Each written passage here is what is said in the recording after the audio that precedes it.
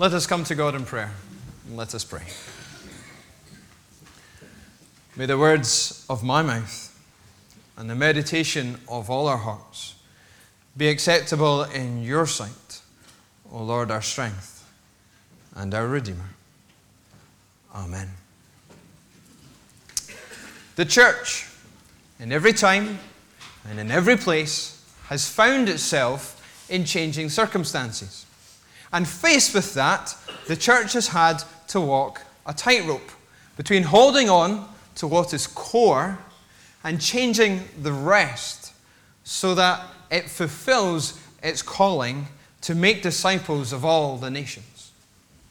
I don't know about you, but it feels like we are finally starting to get that we need to change as a church. Now, I have my reservations about some of the changes happening at a national level, but here at Brighton's, it feels like you are aware of the need to keep that tension between holding on to what is core and nevertheless changing other things. Your parish profile said that you wanted to remain vibrant, relevant, and accessible to all, and always true to God's Word. And yet, you were also honest about the necessity of change, because you wrote that you needed to increase and enhance our prayer life and expand our outreach, securing the future of the church, particularly through creative work with children, young people, and families. When I spent a very powerful and informative 2.5 hours with your nominating committee, being interviewed by them and returning the favour, they put me through my paces, making sure the core would be core. And it was great to experience that. And, as you just heard, I was also upfront with them about a couple of challenging questions that I had. And it was great that they were honest about the needs of the congregation and receptive to those questions. So even though you are a healthy, vibrant congregation, it's really encouraging to see that you're facing up to reality, that you are not content to rest upon your laurels. At present, I am a locum for a vacant link charge up north. And I am a member of the Ministries Council of the Church of Scotland. So I am aware that being in a season of change and facing even more change can be unsettling for us, even scary. It can raise all sorts of questions and uncertainties. So what might God's Word say to us in such times? Well, in the book of Acts, we find the early church in changing circumstances too. They are on the cusp of truly significant change like they have never experienced, change like they can never anticipate or expect. And so Acts, especially those early chapters, gives us insight into some core things to remember and hold on to, especially in the midst of change. Acts opens with these words. In my former book, Theophilus, I wrote about all that Jesus began to do and to teach until the day he was taken up to heaven. From the earliest times, the writing of the book of Acts has been attributed to Luke, that Gentile doctor who came to faith in Jesus and became a valuable helper and friend to the Apostle Paul.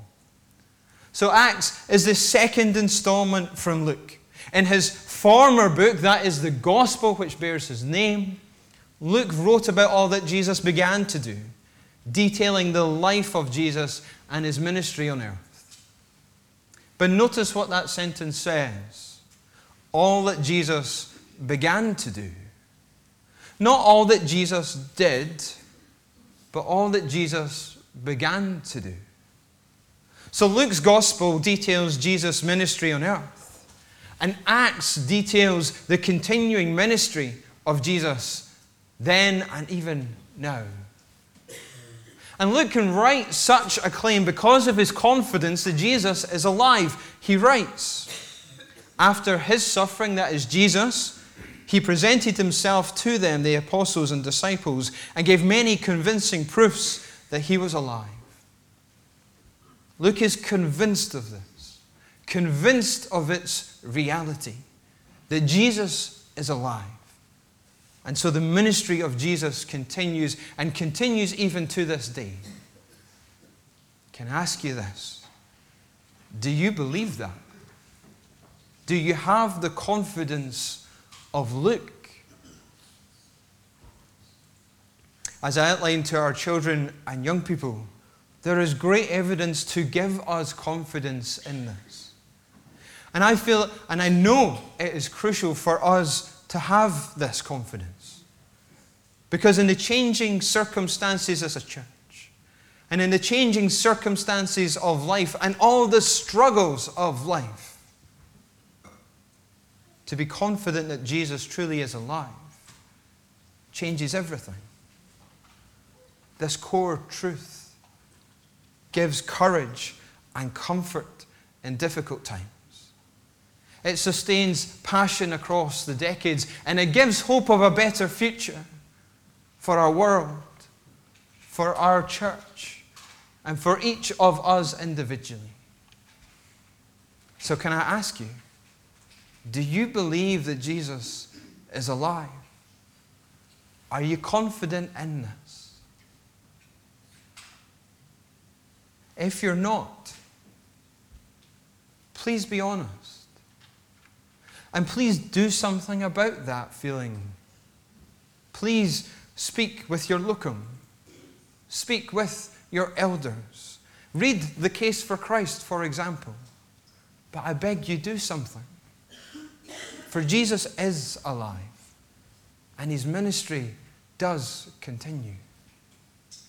Now that ministry can, if we let it, challenge us and change us. Luke goes on to write that he, Jesus, appeared to them over a period of 40 days and spoke about the kingdom of God. And that prompted the disciples to reply with a question.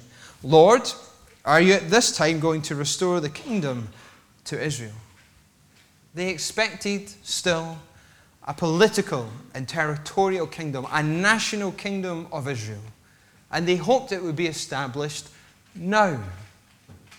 In response, the continuing ministry of Jesus brings a challenge to their thinking. He says to them, "It is not for you to know the times or dates the Father has set by his own authority, but you will receive power when the Holy Spirit comes on you, and you will be my witnesses in Jerusalem and in all Judea and Samaria and to the ends of the earth."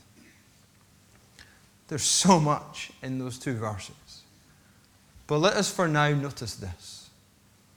The continuing ministry of Jesus challenged them. It challenged their ideas about Jesus and the kingdom. For the kingdom of God is primarily spiritual in character. That as people submit to the reign of God in their lives, he transforms their hearts and he renews their minds. This kingdom is also going to be international, says Jesus, and it will grow gradually. So even after 3 years of intense discipleship and a further 40 days with the risen Jesus, the continuing ministry of Jesus is still challenging their thinking and way of life. So what about us? How is the continuing ministry of Jesus challenging our way of life and our thinking, individually and corporately here in Brighton? At the beginning of this message, I spoke about the changing and challenging circumstances that we find ourselves in, both nationally and locally. And so often we look on it negatively. The number of ministers is dropping. Buildings are closing. Parishes are expanding. And the list goes on and on. But what if we are in a divine moment? Have you wondered that? What if we are in a divine moment?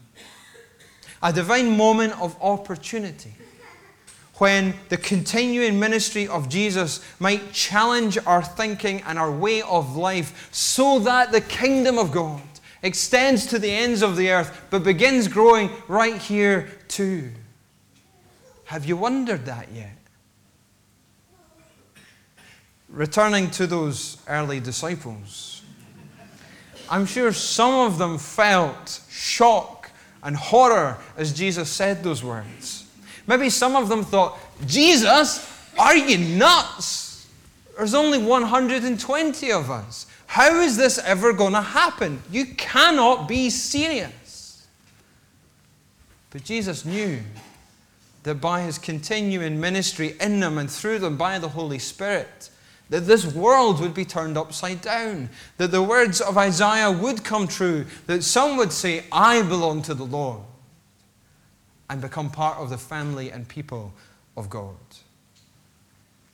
Jesus has just challenged their thinking about the future. So how is the continuing ministry of Jesus challenging us?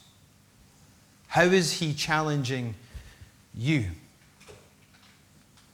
With the nominating committee, as I said, I spent a good wee while with them, which was great. And I outlined a number of key principles in the midst of that conversation about myself and about any future ministry. And one is that I feel the church at large, and maybe some of us here, need to wake up to the fact that we are called to be witnesses. We each are disciples of Jesus. We each are to go and make disciples of others. We are to share our faith. We are to go and call people to follow Jesus, to repent and live for him. And I was grateful in the midst of that conversation with the nominating committee that one of their number was honest and said, I'm just not sure how to do that. I'm not sure how to do that. How do I reach out to my peers? How do I reach out to my peers who are successful and affluent and capable? That member communicated a feeling I think that we all have. We can all be daunted by that call to be a witness. We don't know what to do because we haven't been discipled in that way ourselves so often. But that same person, in literally the same breath, spoke about their conviction to lean into that call. That they wanted to play their part, and it was so inspiring to hear. As I say, I suspect she's not alone. I suspect that many of us here have the same apprehension. But we are each called as witnesses, as disciples who are to go and make disciples. And so my question is, are you up for that? Are you up for that? I'm being very upfront with you. If you call me here, I'll lean into that myself, but I'll call you to lean into that too.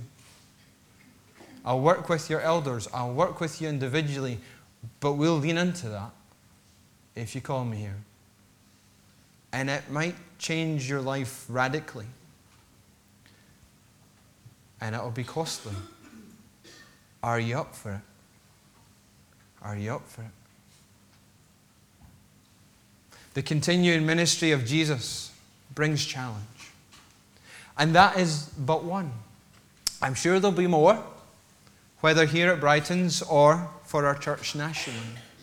And you might say back to me, well, Scott, it was easy for the disciples. Come on, Jesus was right there in their midst.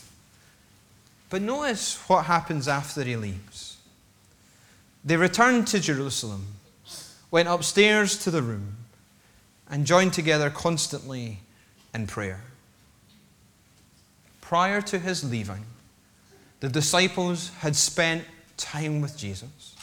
They had listened to his teaching. They had soaked in the love of God. And so now it is instinctive for them to turn to him in prayer And that is how they will wait upon him. That is how they will wait upon his provision and leading. Again and again, if you read through the book of Acts, the disciples come together in prayer and God leads and provides for them.